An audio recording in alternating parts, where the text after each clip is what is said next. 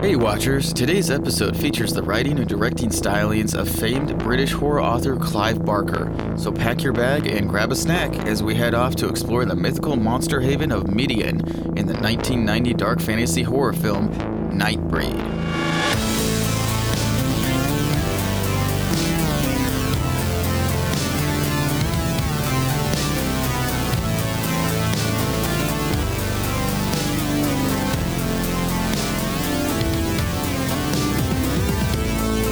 Welcome to the Midnight Watch Podcast, the show where we discuss classic, cult, and modern classic movies. We're your hosts, Jeremy and Josh Baruto, and we review movies that are at least 10 years old. Fair warning, we're big on spoilers here, straight from the get-go. We rate these movies in 4 categories. Number 1, the level of impact and success it had when it was released. Number 2, how relevant is it today? Number 3, our own personal enjoyment of this movie. And number 4, is it a midnight watch? What is a midnight watch? It's a film which completely captures your attention, drawing you in. No matter what time or what part you start watching the movie, you have to finish it. So Josh, have you ever read any of Clive Barker's books? No. It's funny because being a,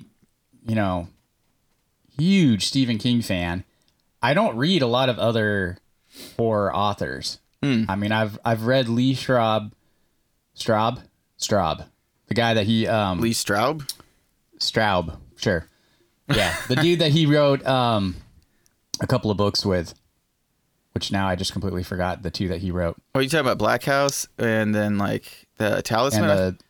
Yes, the Talisman. That was the one I was mainly trying to think of, which is an awesome book. I love that one. That's has more of his Dark Tower-ness to it.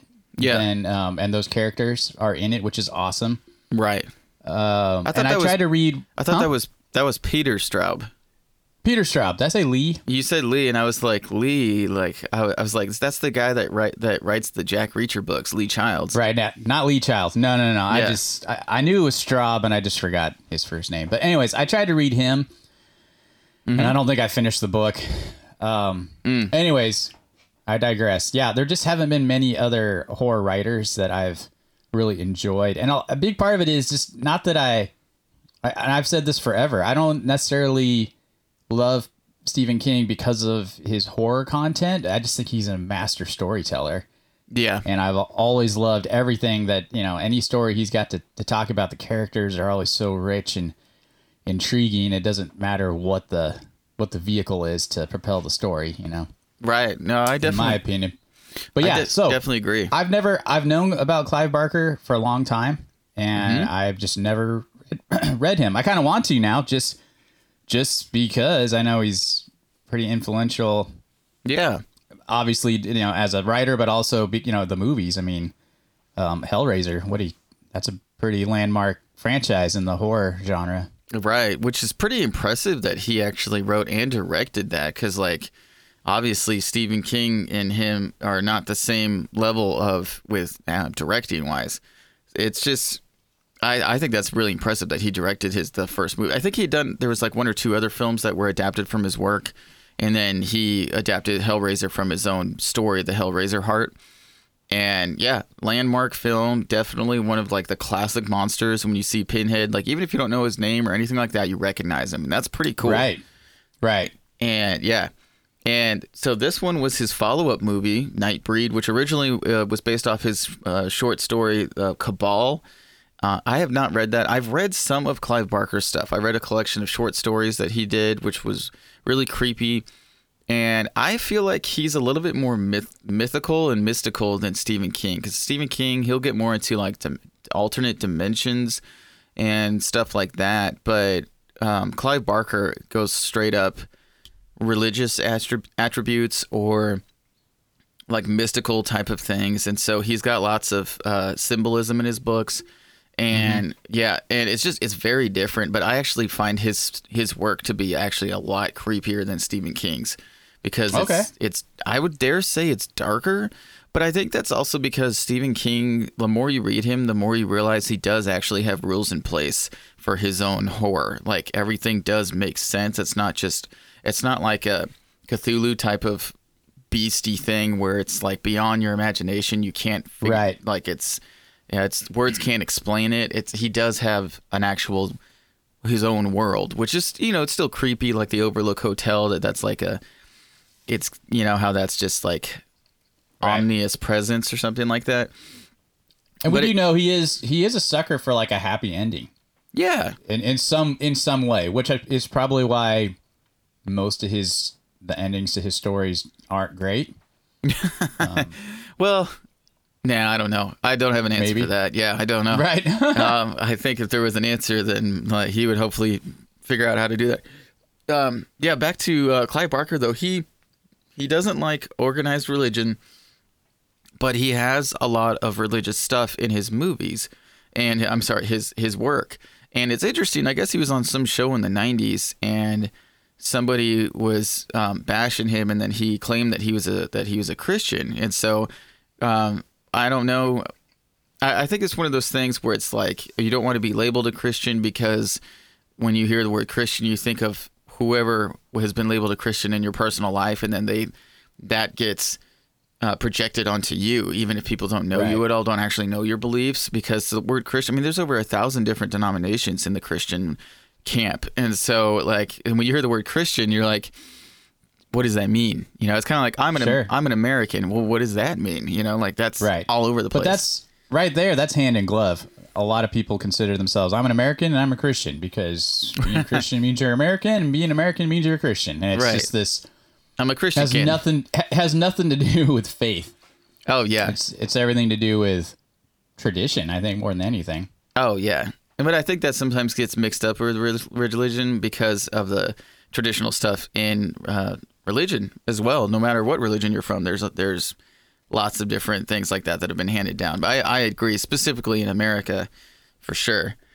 So with this one, it's interesting because you get a little bit of it. Like, for example, I mean, the name Midian that they're trying to find, that's in the Bible. And so they base off like some of the monster stuff loosely off of some items in the Bible, some words that are dropped. And I find that fascinating. Now, Midian was, at least in the Bible, it was a pagan culture. Yeah. So let me drop some knowledge real quick. This is directed by Clive Barker. This was written by Clive Barker, the story, and it says the screenplay potentially was ghostwritten by, I can't remember. There's a different person that was potentially ghostwritten by. Clive Barker actually is also known for, I didn't know this, he wrote the story and screenplay for Candyman, which is another landmark horror series, and the remake for that's coming out later this year, so I'm excited to see that. And then let's see here. The score was surprisingly by Danny Elfman. I did not know that until I watched it again this time. And right. I mean, you don't have to know that it was written by him, because once you hear it, you're like, oh my gosh, this is classic Danny Elfman. Right. Got to be Danny Elfman. Absolutely. The budget was $11 million, which is a huge budget for a horror movie in 1990. Like that's a huge budget, because the budget for Hellraiser was $2 million, and that movie did really, really well. So people were like, oh, Clive Barker is the next Stephen King. Like, let's jump on that train. Now, the box office for this was $16 million. So it really didn't do amazing in that. We'll get into why a little bit later. And let's see here. It is starring Craig Sheffer, Ann Bobby, David Cronenberg, Charles Hayde, Hugh Quarshie, and Doug Bradley. And let's hear the synopsis, and then we'll jump into it. There's a lot to talk about this movie. Sounds good. Well, before we do that, when did you first see this movie? Oh, snap. Good question. When did I watch this movie? I actually saw this movie for the first time pretty recently. I want to say probably like 3 years ago. Oh, wow. Yeah, I would not even know what it was, and then it popped up when they released it. They re-released it in 2014, so I saw it probably a year after that, and I was like, what is this movie? And I clicked on it, and I saw it was directed by Clive Barker, and that's all I needed to know. I immediately started watching it, and because I didn't know he directed other movies besides Hellraiser, which he has another one too, Lord of Illusions, which I haven't seen that yet. But yeah, I want to say a couple years ago, and initially I liked it, but I didn't love it, and we can go into that for a little bit later as well. There we go. So yeah. Well, it's funny when we picked this one, dude, I really thought I had seen this before. Mm-hmm. And I was confusing it with, I think, 2 other movies. But even the poster, I really thought that I had, just looking at the cover art, especially for the release, the director's cut right. release, which I think that's when what you said came out in 2014. Right. And but no, I confused it with other movies, and so I just kind of always skipped over it, like, oh, I've already seen that. And then when we decided to do it, I'm like, oh snap, I have not seen this movie at all. Yeah. And that was kind of a treat. I didn't really know what I was getting into. I'll be honest, I'm not a big Hellraiser fan, and I didn't really. I know. It just I don't know. Just the whole S&M thing just is not my bag, baby. Which I know it's not S&M necessarily. It's different than that. Well, it's kind of S&M. Anyways. Yeah. So I just watched digging this. the hole. So. Help me. I will say, in your defense, I'm not a huge Hellraiser fan either. That's all I got to say. So I'm also new. I have just watched it for the first time. Oh, okay. And yeah, so I'm definitely excited to talk about it. But now let's jump into the synopsis. Let me give you a quick rundown. This is the director's cut that we are covering. The theatrical cut has a different ending. I'm not going to describe that ending. I'm going to describe, or rather read, what Wikipedia put up about the director's cut. I will say real quick, the director's cut is pretty much kind of the only way you can watch it right now. The theatrical version is hard to find. So the director's cut is got 40 minutes of different footage in it. It's 20 minutes longer than the theatrical cut, but they switched out 20 minutes of it with a different 20 minutes to make the movie flow better. So, all right, now back to the synopsis. Back to the story. Aaron Boone dreams of Midian, a city where monsters are accepted. At the request of girlfriend Lori Winston, Boone is seeing psychotherapist Dr. Philip Decker, a serial killer who convinces Boone that he committed Decker's murders. Decker drugs Boone with LSD disguised as lithium and orders Boone to turn himself in. Before he can do so, Boone is struck by a truck and taken to a hospital. There, Boone overhears the rants of Narcissus, a seemingly insane man who seeks to enter Midian. Convinced that Boone is there to test him, Narcissus gives Boone directions to the hidden city before tearing the skin off his face in order to show his true face. He is quickly subdued by hospital staff, and Boone leaves. Boone makes his way to Midian, a city beneath a massive graveyard in the middle of nowhere. Upon encountering supernatural creatures Kinski and Peliquin, Kinski says they should bring him below, but Peliquin refuses to allow in a normal human. Boone claims to be a murderer, but Peliquin smells his innocence and attacks him, biting him. Boone escapes, only to encounter a squad of police officers led by Decker. Boone is gunned down after Decker tricks the police into believing Boone is armed. Due to Peliquin's bite, Boone returns to life in the morgue. When he returns to Midian, he finds Narcissus there and is inducted into their society by the Nightbreed's leader, Dirk Lylesburg. In an initiation ceremony, Boone is touched by the blood of their deity, Baphomet. Seeking to understand why Boone left her, Lori investigates Midian. She befriends a woman named Cheryl Ann and drives to the cemetery with her. Leaving Cheryl Ann at the car, Lori explores the cemetery where she finds a dying, wolf-like creature.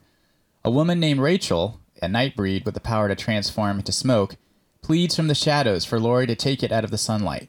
Once in the shadows, it transforms into a little girl, Rachel's daughter, Babette. Lori asks about Boone, but is rebuffed by Lylesburg and scared off by Peliquin. While leaving the cemetery, Lori discovers Cheryl Ann's corpse and her attacker, Decker. Decker attempts to use Lori to draw Boone out of hiding. Boone rescues Lori, and Decker learns Boone cannot be killed due to his transformation. Decker escapes, and Boone takes Lori into Midian. Rachel explains to Lori that the monsters of folklore were peaceful beings who were hunted to near extinction by humans. Lylesburg banishes Boone and Lori from Midian. Decker learns how to kill the Nightbreed and murders the residents of the hotel where Boone and Lori are staying. When Boone discovers the crime scene, he uncontrollably drinks the blood. The police find Boone and take him into custody. At Decker's urging, the police form a militia led by Police Captain Eigerman. A drunken priest named Ashbury joins them as God's servant in their upcoming battle against Midian. Lori, Rachel, and Narcissus rescue Boone, and the four return to Midian, where Boone convinces the Nightbreed to fight. During the battle, Ashbury learns there are women and children amongst the Nightbreed. When he tries halting the attack, he is beaten by Eigerman. Ashbury finds the idol of Baphomet and swears allegiance to it. When he is splashed by its blood, he is burned and transformed. Boone learns from Lylesburg that Baphomet plans to destroy Midian. Boone argues to release the Berserkers, a monstrous, feral breed that were imprisoned due to their insanity. When Lylesburg is killed before he can open the cages, Boone releases them, and the Berserkers turn the tide of battle. Decker confronts Boone and is killed. When Boone faces Baphomet, Baphomet says that Boone has caused the end of Midian, which had been foretold. Baphomet charges Boone with finding a new home for the Nightbreed and renames him Cobble. And this is the alternate ending in the Cobble cut and the director's cut of the film. The Nightbreed await Boone in a barn whilst Boone says his goodbyes to Lori, as he must find a new home for the Nightbreed. Boone promises to return to her, but fearing she'll become old, while Boone will retain his youth and immortality, Lori stabs herself, forcing Boone to resurrect her as a Nightbreed. Narcissus is killed earlier in the battle by Decker, so he's not present during these events. Meanwhile, Captain Eigerman wanders the underground remains where he stumbles upon the transformed Ashbury, who now desires revenge. Eigerman shares this desire, but Ashbury rejects Eigerman's offer, kills him, and starts his hunt for the Nightbreed. The surviving Nightbreed watch Boone and Lori in the distance. Kinski tells Babette that Boone will return soon, perhaps the next day, to lead them to a new haven. Boone and Lori appear or are shown as part of a prophecy in a Nightbreed painting. And then this part, dude, I totally didn't watch the end of the credits, but I guess Decker resurrection as a post-credit scene. Yeah, I totally didn't see that. I didn't either. I read that and I was like, what? And I was trying to rewind it I watched this on Amazon Prime. And yeah, apparently either I just couldn't, it didn't show it, or I didn't rewind it to the spot, but I didn't see that either. Okay. Yeah. I mean, because for sure I didn't watch it. Mm-hmm. And I didn't feel like it was necessary to go back to see that, but I don't know. I watched it on Tubi. Oh yeah. I don't know. Tubi's the way to go, dude. That's when I first watched it. And I mean, now it's on Prime, but yeah, I watched it on Tubi originally. So, to fix my mess up earlier in the episode, it was Mark Frost, actually, who was one of the co-writers on the show Twin Peaks. He actually wrote the screenplay for this movie, even though it is based off of Clive Barker's work, Cabal, which is from one of his books of blood that he did. So, which I don't know, though, if that's a compliment. Let's jump into this movie real quick. I mean, no shade on Mark Frost with Twin Peaks. Twin Peaks is awesome. But just regards with this Nightbreed, so there was kind of a lot of drama that happened behind this. This reminds me of the newer Fantastic Four movie that came out, where like the studio they got the pitch from the director and they're like, oh, okay, yeah, that's that. You made something before that was really popular, so yeah, go ahead. Here's that.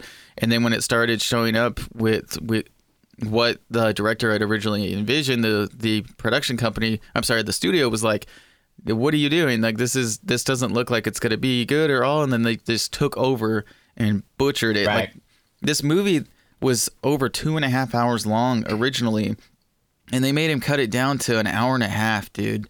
Like, that's insane. We've seen other movies like that where it just totally wrecks the movie. Right. Well, after reading about what all this movie went through, and you had just given me the heads up like, hey man, this is the only one worth watching, this director's cut, because the first one was so badly chopped up. Right. So I watched it, and it's funny to me because I still feel like this movie doesn't make a whole lot of sense. I mean, it's you can barely kind of follow along. Right. So, and this isn't even the original cut movie, the way that he wanted to put it together. They had to, they found some of the old footage and then kind of slapped it together. Right. To create this version. But dude, I'd swear this was like reading about DC butchering their movies. And, I know. Yeah. Putting Zack Snyder, what he went through with them backseat creating these films, a bunch of suits, doing it. So it's ridiculous how this movie never had a chance. It really didn't. I mean, it was even marketed as a slasher film, and it was marketed as like the monsters being the bad guys, but that's the whole hook of the movie, is like you think that they're the bad guys, but then like it shows pretty pretty early on in the movie that like, no, these people are just misunderstood and they're violent and vicious because they've been on the run for so long. And so, one thing I thought was interesting was that Clive Barker was under contract required to make a rated R movie, probably because of based off of the success of Hellraiser and his reputation and whatnot for the type of horror he does. But because of Danny Elfman doing the music, which is phenomenal. If there's one solid, cohesive piece to this movie, it's the soundtrack. It is awesome. It is, you feel like you're listening to the music from the first, Tim Burton's Batman or Nightmare Before Christmas. I mean, it's just solid, classic, spooky Danny Elfman. Right. Well, this was actually that he wrote this score right after he did the Batman soundtrack. So it definitely carries over. It does. It's very fresh. This is definitely what he was doing. But to me, because of that, the vibe that the music lends to it, to me, it feels like this could have been like a really awesome PG-13 movie too, because you do like the monster. Now there's definitely some parts where you're like, yeah, that's not for kids. Some of the monster stuff. But at the same time, I feel like if they could have just dialed that down a little bit, this could have been like maybe an amazing PG-13, movie where the monsters are the good guys and could have gone that direction really well. I feel like Danny Elfman was a little bit of an odd choice for, what they were hoping for a hard R horror. Right. Well, I feel like he's a little too whimsical for that. So I totally agree. It plays with like the feeling of this movie is dark, but it kind of plays it like it's supposed to be lighter, but then it's like it doesn't pull its punches with the violence. Like the first time the dude like skins his own head, when I saw that, I was like, what in the world? That's intense, dude. Right. Like props to the special effects department. That's just like, that's nasty. And it just is shocking and really well done. And the second time I watched it, it's still, that scene is still like, whoa, but I would definitely agree, like for him wanting to do this as like to be this big epic monster movie that was supposed to be like the Lord of the Rings of horror movies. Right. Well, I think the quote was he wanted to make the Star Wars trilogy of horror movies. Right. And that's a bold statement, that's awesome. And I think that's probably why they were so excited about doing it. But then they just took all the power out of his hands. Like, well, I don't know about that. Maybe we can't trust you to do that. It's like, then why are you having me do it? Right. No, I definitely agree. And the thing, I'd like to see the original cut. I know that there is a VHS Cabal cut of it. That's like a really long version. That's hard. You can't find that anywhere. But I would like to watch that because I agree with you. It's still like, for it being kind of a simplistic story, it's all over the place. And and like the style, the artwork is out of this world. It's awesome. It's legit. It's like, it looks cool. I love how every monster, except for some monsters, majority of them though are like really cool looking because you're like, wow, that's so weird, Right. But the thing, there's not a lot of reasons though for people to do different things in this movie. Like they really don't. Like, okay, it's like, okay, David Cronenberg's character, he's a serial killer. Why is he a serial killer? We don't know. Like, why is he so bloodthirsty for Boone? We don't know. Right. Why is he so hooked on, framing Boone? Right. Yeah. And then it's definitely kind of bizarre. Though he's pretty cool serial killer. His mask. Oh yeah. The zipper face mask. I don't even know if that's the button eyes. What he's called. Yeah. Yeah. It's pretty cool. And as far as like a legit scary character, like I'm kind of surprised we haven't. Again, I'm not super huge in the horror community as far as maybe at certain Comic-Cons you'll see that character, but that seems like it should be a bigger character that you would see people portraying or artwork for it and stuff like that. Yeah, no, I definitely agree. And it's that first opening scene with the family that he takes out is really well done, and that's actually a pretty scary scene. Like it's creepy. It's fast. And they're such a normal looking family. I mean, the mom's overweight, dad's, they're so normal. They're not a Hollywood looking typical family. I mean, they look very, very normal, kind of chunky family. It's awesome. his whole thing, I guess, is that he's trying to clean out the filth and vermin of the human race or whatever. And he says that at one part, and then when he talks to the dude in the gas station trying to figure out where Midian is, and so he wants to cleanse the earth of their filth as well. But it's just he plays fast and loose, and like also too, like the police detective is kind of starting to get onto him when, of course, Cronenberg kills him before he, it's just right. That's all right. Dude, have you ever seen such violent Canadians? I think that's a first. That's the real sci-fi horror of this. Yeah. Yeah. I mean, you think it's like, they're in the deep south of America, the way these, they got these like vigilante, like, oh my this gosh, posse of rednecks, like, all right, we're going to go take care of this. We don't want this in our town or whatever. And right. But they're freaking Canadians. And it's so bizarre how, violent and angry they are. You're like, that's right. Y'all are going against the stereotype pretty harsh here.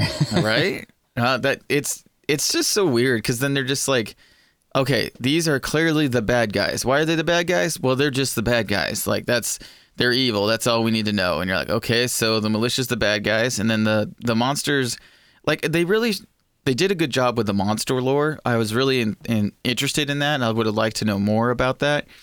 But since there's not, all the characters are so wooden. Like Boone is basically an empty husk of a person. You have no idea who he is or what his life was before he got obsessed with Midian. You don't know anything about him. The only thing you know about Annie, his girlfriend, is that she wants a brave man. She wants a caveman. Like that's right. That's it. And it's just it's unfortunate. You're just told from the beginning these are the good guys. And I think honestly, the only character that I really, really liked, I forgot his name, was the guy who cuts his own head pretty much. Yeah, Narcissus. I agree. Yeah, he was great. I thought that was awesome. I love the part when they roll up in the police station in the truck, and he's got the cowboy hat on and the sunglasses. I'm just like, this guy's a cool character. I think it was a mistake for them to kill him off at the end of the movie. Right. And I agree. He was definitely my favorite. Right. I mean, David Cronenberg, as kind of confusing as to, the why of his character and, the deeper motivation. He's a pretty cool character too. I actually really enjoyed him being the bad guy, but man, I would love to see what was the original screenplay for this. I mean, was it actually fleshed out better, or was it a little bit flawed from the get-go? Right. But you can obviously tell editing wise, there's some holes, man. There'll be like a stretch of like, okay, now we're clicking, now we're going somewhere, and then all of a sudden it kind of changes directions. You're like, what? Right. And like the whole part where David Cronenberg's like tracking Annie by dating that one girl from the bar and then just murders her because he followed. Right. It doesn't make any sense. Like he's just okay. This sounds weird, but like as a serial killer, like he just goes on a murder spree at the end of the movie, and it doesn't make sense though, because he's so calm, cool, and calculated at the beginning. Right. That it doesn't. I agree. Like I know there's different serial killers that are like that just go like on a rampage, but his character, it doesn't go with that though. It seems like he's planned out. He didn't stick with one serial killer trope, which I think he should have. He definitely bounced around too much. And what was that scene where it shows him in his lair listening to something, and then the camera pulls back and there's a table full of knives, and you're like, what? Like this, like that's a cool scene. And but then they don't really do anything with it. And so it's just like, I personally, actually, I'd watch a movie where the story was about a guy who his psychiatrist is like manipulating him into thinking that he's a serial killer when the psychiatrist is a serial killer. Like that's a cool idea in itself. Like that sounds cool. Like you cut out all the Midian and monsters and stuff, and like that's still a movie I would really like to watch. Right. And you're right. It kind of does feel like two separate movies. Both concepts are cool. Right. But also it's like they really should have left. I mean, you find out very quickly that the psychologist, David Cronenberg, is the bad guy. Right. And I feel like it would have been a little better if it was more of a reveal at the end of the movie or the last quarter of the movie than, how quickly, because then there's so many different elements that they're battling, which is That's Right. not a bad thing sometimes, but the way it got there was just kind of confusing. Yeah, it would have been actually kind of cool if they put in a couple other red herrings, and you get to see the mask more, because when David Cronenberg doesn't have the mask on, I don't think he's even close to as intimidating as with the mask. 'Cause the mask is scary. It's cool. And Oh, very. Yeah, it's awesome. So let's see here. Cool thing about this was Rutger Hauer and Christopher Lambert were both considered for the role of Boone. Honestly, it would have been a better movie if either of one of them got the movie. Like, that would have been really Right. cool. Well, it just would have been better star power, I think. Yeah. Moving this forward too. I think it would have helped it. Because Yeah. both those guys have been in some terrible movies that I think were better received just because they were in it. Oh, yeah. But both of them are landmark actors from the 80s. And so this came out in 1990. So they were Right. probably still pretty hot with that. I mean, you got... Yeah, I wonder why they didn't go with them. If it was just I don't know. couldn't come up with a number that they would want to do, or if they were really banking like, this is going to be huge. Let's get our Mark Hamill, kind of our unknown guy, which I don't really know much about that actor. I should have read more about him before. I don't either. Like, I don't think he's done a lot of stuff, but yeah. I mean, I think part of it's because this movie didn't do very well, so it probably might have stunted. Sometimes, if you're just kind of up and going and your movie's not good, then you don't take off like you're expected to. Oh yeah. Now, Dude, total rabbit trail, but what's his face who did John Carter and that Battleship movie? Taylor the same Kitsch? year? Dude, oh my gosh. That's exactly who I was thinking of. Yeah, when I said that. He should have been, and he's great. Like, he's a cool actor. He's been in some other, had some great roles in other movies. I mean, he was Right. supposed to be the new, basically he would have been the next Chris Pratt before Chris Pratt kind Right. of a character, or any of the Chris's, really. Pick your, take your pick. But he was supposed to be that guy, the next A-lister, and he just got stuck in, Right. unfortunately, in two turds in 1 year. Well, he was in 3 movies that year, actually, with the Oliver Stone movie. Oh, right. That shoot 'em up movie. I totally Right. blanked on that. What's that called? Savages. I know, they're wearing the And- luchador masks. Yeah, and it looked freaking cool, and then you watch it, and you're just like, what? Like, it's just... I know. It's just that was not disappointing for a fun. different reason. Yeah, but so you're in 3 movies, supposed to be your breakout year, and all 3 of them bomb. Which, John Carter, though, it's like, I'd like to sometime get into why that movie bombed, because that's really fascinating, I think. Because that movie was I agree. was actually not a bad movie. It's just the marketing was horrible. But Yes. anyways, Trailers are terrible too, but yeah, we'll get into that later. yeah. So this one, it was originally supposed to be a trilogy of films. And let's see here. The sequel hook was actually forced on them, which I guess at the end. Okay, so let's talk about the preacher for a second. When they keep showing this preacher, and he's like, at first you can see that he's drunk and he's conflicted, and then they take him. He's like, no, I've got to go as well. And you're like, why? Why do you have to go with them? Like, we know that you're drinking, and you kind of maybe have. You're not sure if you have. What am I trying to say? If your beliefs are still there or not. Like, I don't get his character at all, because they don't give you anything with him at all. You just like, Right. He looks conflicted. That's he literally looks conflicted. And then when he shows up, he sneaks down and he sees the devil, and then the devil like fries him before he can touch the water that would let him like know knowledge. And then immediately he's like turned into this like guy where he's not even like righteous or whatever. He's just like, I want revenge. And you're like, dude, who is this guy? Right. Like, it doesn't make any sense at all. Like, I've been watching Preacher recently, and so I was just like, that has way more story, of course, than this does. And that guy, at first I was like, why is this guy even in here? Like, it doesn't make any sense until the very, very end of the movie, when you're like, oh, he's supposed to be one of like the big baddies of the series, apparently. Right. So, he's the vehicle for the second movie. Right. Especially if he brings back Decker. So that makes sense. But Right. I thought that was just kind of lame. And there's lots of different things in this. There's a lot of problems with this movie, but I don't feel like all of it is studio interruption. I think it's just not as fleshed out. I feel like the Hellraiser movie, from what I can remember of it, would just seem like a smaller, tighter, better written film. It is. Yeah. It is. There's not a whole lot. I mean, there's only as far as dealing with a killer, and then the Cenobites.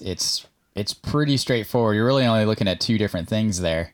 Right. And this has got several. I mean, it was kind of like he was trying to build a whole lot of lore and mythology, Right. Into one film, where it probably would have been better if knowing going forward that, the second film will explore a little bit more of the mythos instead of just like trying to dump it all onto the first movie. And again, I don't know, man, maybe the first screenplay fleshed it out a little bit better. I don't know. We hopefully we'll find out someday that if they release that or just release the original screenplay online, that would be cool to be able to read that. 'Cause, right.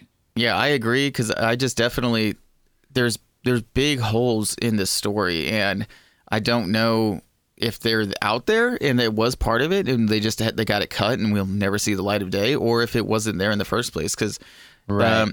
I think we can both agree though that there's something special with this movie, and there's a reason why the studio, I think in the first place, was excited to have him make this movie. I mean, it could have been pretty awesome, very epic, huge. I mean, I agree. It could have been in its own way the Star Wars of horror movies, as far as this grand saga, this giant horror sci-fi space opera, not a space opera, but an opera.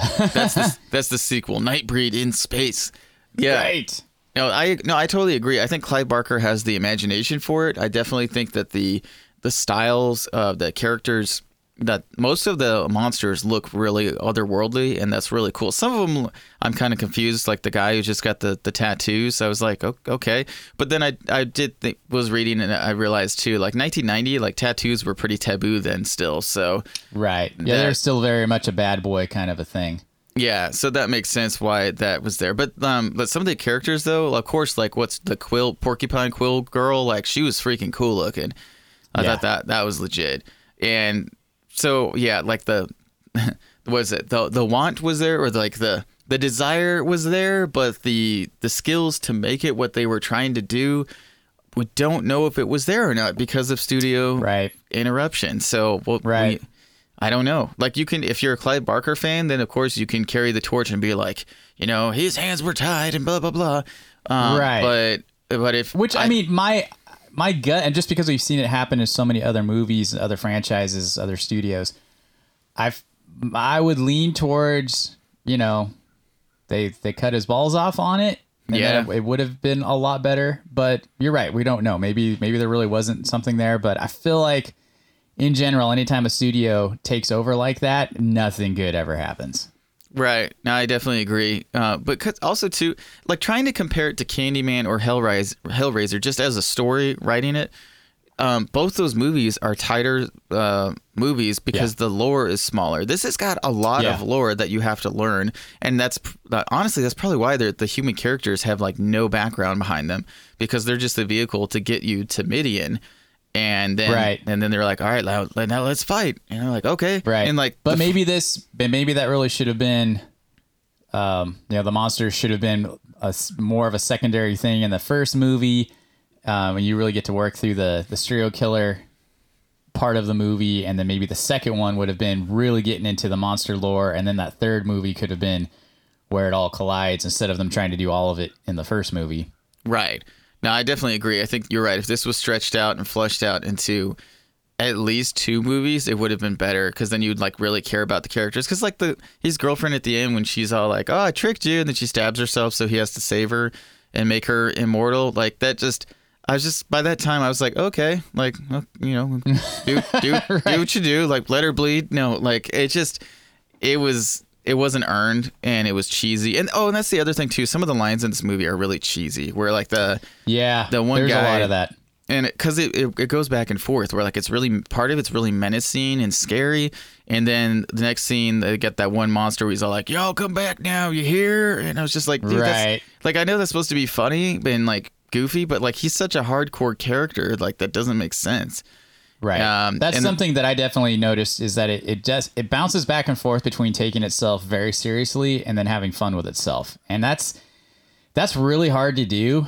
And they obviously did not do that right. Right. And the other thing, or that's part of the studio messing with it. Right. Once again, it goes back to that question, like how much of it was Clive Barker and how much of it was the studio. No, I gotta say one thing that jumped out to me, the dialogue between the two girls, so the girlfriend and then the girl she meets out near Midian. Oh yeah, that was some of the most natural dialogue I think in the entire movie. Yeah, and you actually make a connection to this throwaway character who ends up getting murdered in the next scene. Yeah, right, which really surprised me that, like, holy crap, like, out of all the characters, you actually make this connection with her, and then it's gone. And then it's gone. Yeah, no, absolutely. Yeah, it's just I feel really conflicted about this movie because yet again, I really wanted to like this movie. I totally see why it's a cult classic. There's a lot of special stuff in this movie that is really cool.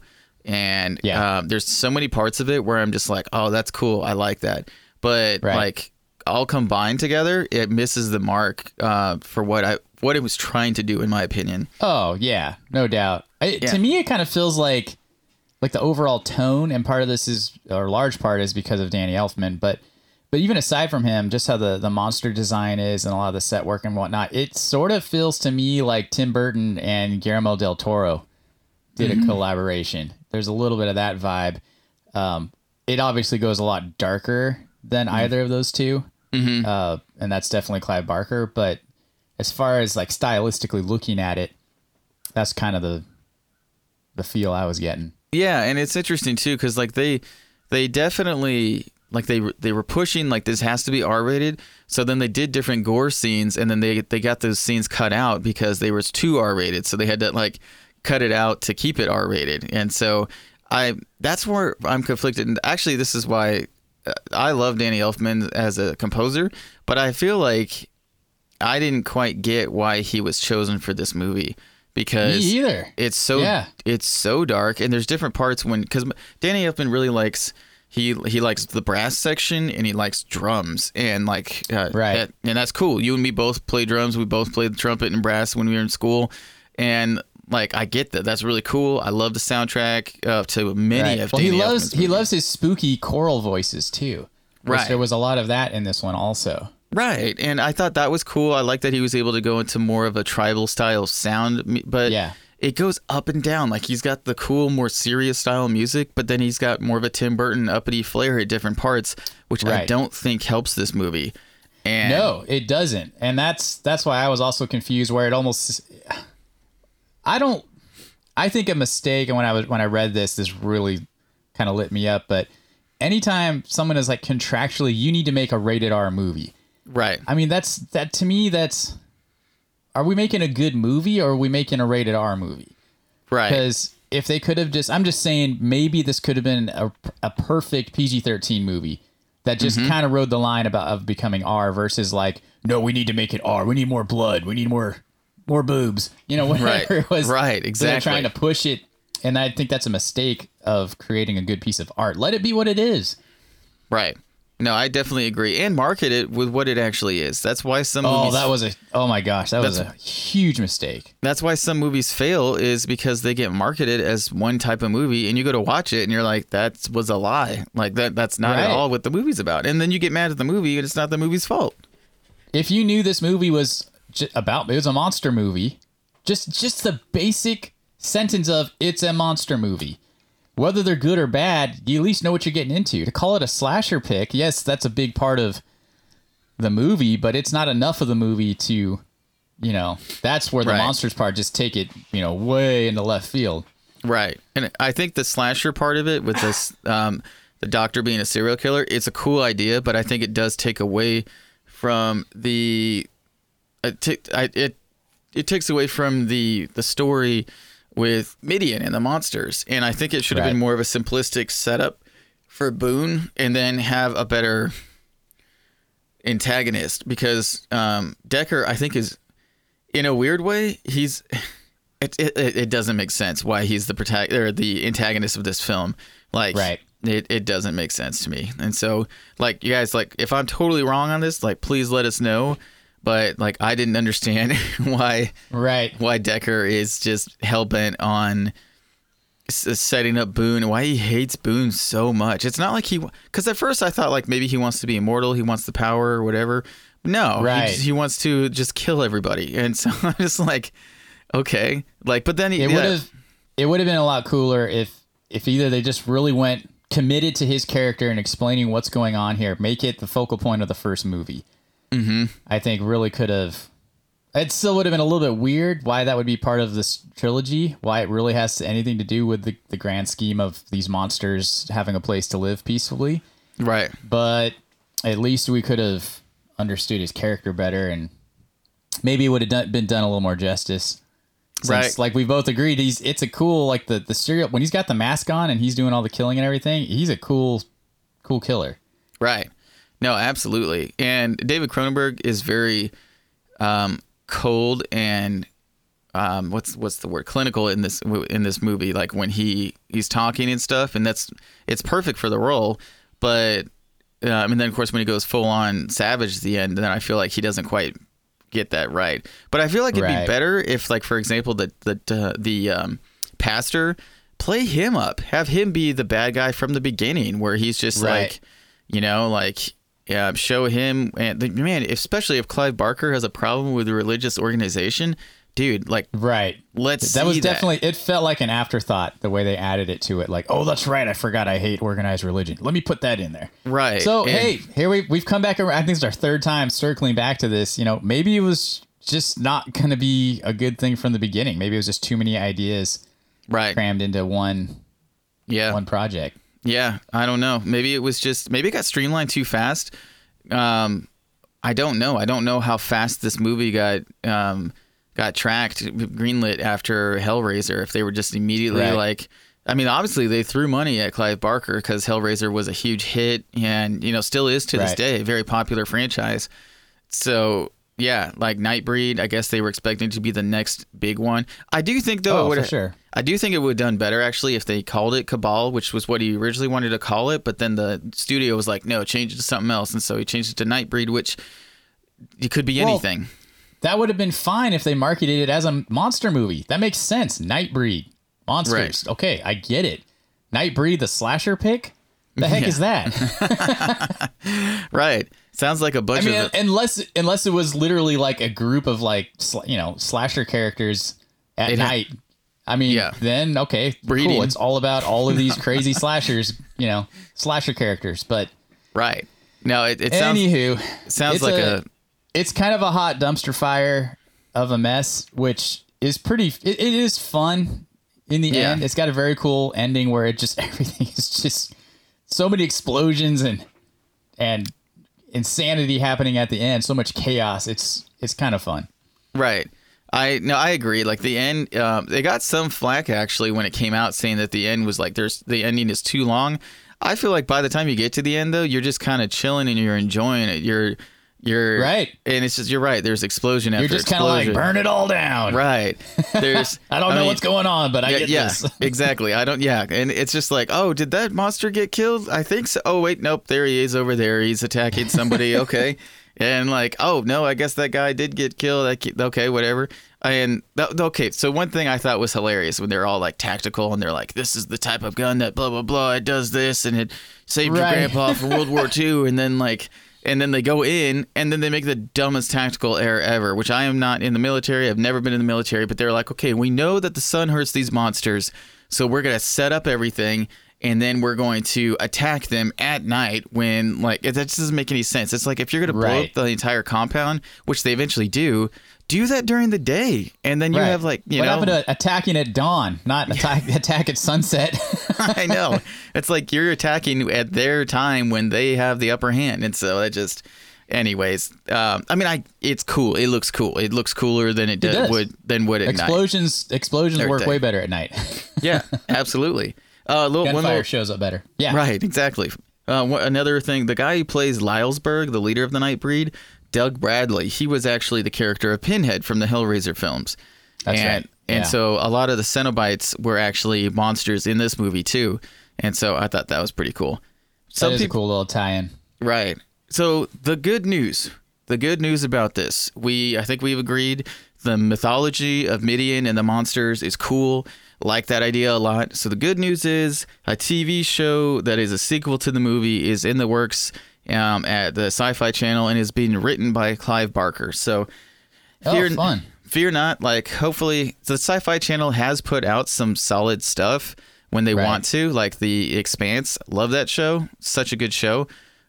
So I think that if they do this serious, which I hope they do it serious. I hope they don't try to do little tongue-in-cheek stuff. And I hope he has more free reign. Then like go for it. I hope this is like the next Sci-Fi Channel show that just makes people start talking about that channel again. I hope it's not right. I just hope it's not dumb like a lot of the sci-fi stuff. But yeah, they're finally starting, like you said, to get some clout and to be like, oh, hey, they're putting out legit programming. Right. They're not the B content, channel that they've been forever, and it's fine because they were huge because of it. There's a huge market for that. But right. They, like you said, they definitely put out some really high quality sci-fi. I kind of almost wish that they would remake the movie as the first like 2 or 3 episodes of the show and then go on from there and keep this as a cult classic. But at the same time, it is cool that they do a direct sequel to a cult classic movie, because this movie is a cult classic for sure. Like, there's fans that have been wanting over 24 years a better version of this movie, which they finally got in 2014. Well, I think you said it. I mean, it would be cool if they did the whole first season on the movie, because then you could actually tell the full story, flesh everything out. The doctor, the serial killer angle, flesh out the preacher. If you had a whole first season to figure out who the preacher is and why he ends up the way he does, right, that would be awesome. And then you could really go any direction you want. Yeah, it's kind of like what they did with the Dawn of the Dead TV show. Like season 1 was pretty much the movie, and then the show goes elsewhere after that. And so, yeah, did I say Dawn of the Dead? I meant I meant From Dusk Till Dawn. Yeah. How far did that series go? I think it's 3 seasons. Okay. I don't know. I need to finish it. I liked the first season. It was fun. All right. So, any final thoughts about Nightbreed and Midian before we roll into our final verdicts? Nothing? That's it? I think we've beat a dead monster. Okay. All right. So, do you think this movie hit its mark when it first came out in 1990, Josh? No. I think it was definitely it was dead on arrival, unfortunately. So I think I got to give it an F. It definitely brought a knife to a gunfight for sure, and I gave it a D because it didn't lose money, but it didn't really make money, which doesn't make it a success. I mean, if you're gonna put $11 million into it and only make, we don't know how much money went into marketing. That's not included marketing money. So, so I give it a D. And how relevant do you think this movie is today? Oh man, I don't know. For clarification, I used to like rate movies on how relevant is it for like pop culture, but if we're talking about cult movies, then of course they're not relevant because they're in the cult status, which is why people gravitate towards them. Certain people. So I guess you have to take a look as Clive Barker fans or just cult status, 1990s movies. What do you think? So okay. And so this, I had given it a C, and I guess based on, yes, it does have some pretty legit cult status. If you're a Clive Barker fan, you've definitely seen it, and the fact that you said they are gonna hopefully put out a TV show based on it. I mean, that does pull some weight. There's enough interest there, so to continue this idea. So yeah, I think I'd say a C. C. Yeah, I give it a C as well. It doesn't stand out. It's not like Hellraiser where that's a big movie. And, it's a landmark. Yeah, and even Candyman, that's another big one too, for so many different reasons. And so yeah, with this one though, definite cult classic. I give it a C as well. Like if you've heard of this movie, you've probably seen it. And so you can take that any way you want. So, personal enjoyment. What do you think, Josh? I really didn't know what to think going into this, except that I knew that it was a mess, and this version was an attempt to rectify some of that. So, about halfway through the movie, I started enjoying it for what it was, and I give it a C. Okay, nice. The first time I watched this movie, I was conflicted about it. I walked away from it where I was kind of like, kind of that Robert De Niro face on. We're like, okay, yeah, okay, yep. And so with this, I give it a D because it's just like there's a lot of potential here, and I just feel like the writing's terrible, or at least the editing of it. I don't know. I don't know what the original screenplay was like. Right. So I'm with you. I would lean towards editing first. Yeah. And then writing second. As far as what the problem is. Right. So yeah, I give it a D. So is this a midnight watch, Josh? Nope. Can't say that it is for me. Nope. Yeah. Not for me either. But yeah. But if you like monster films, check it out. There's a lot of cool monster designs in this.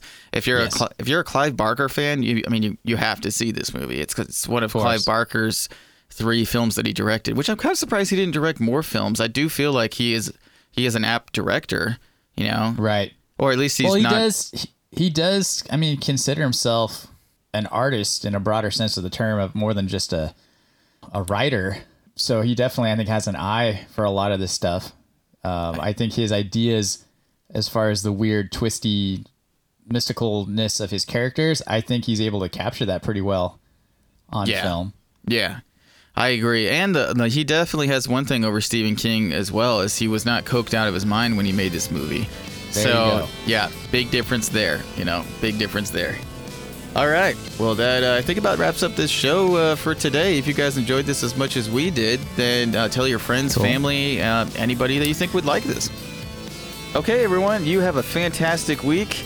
And as always, keep up the watch.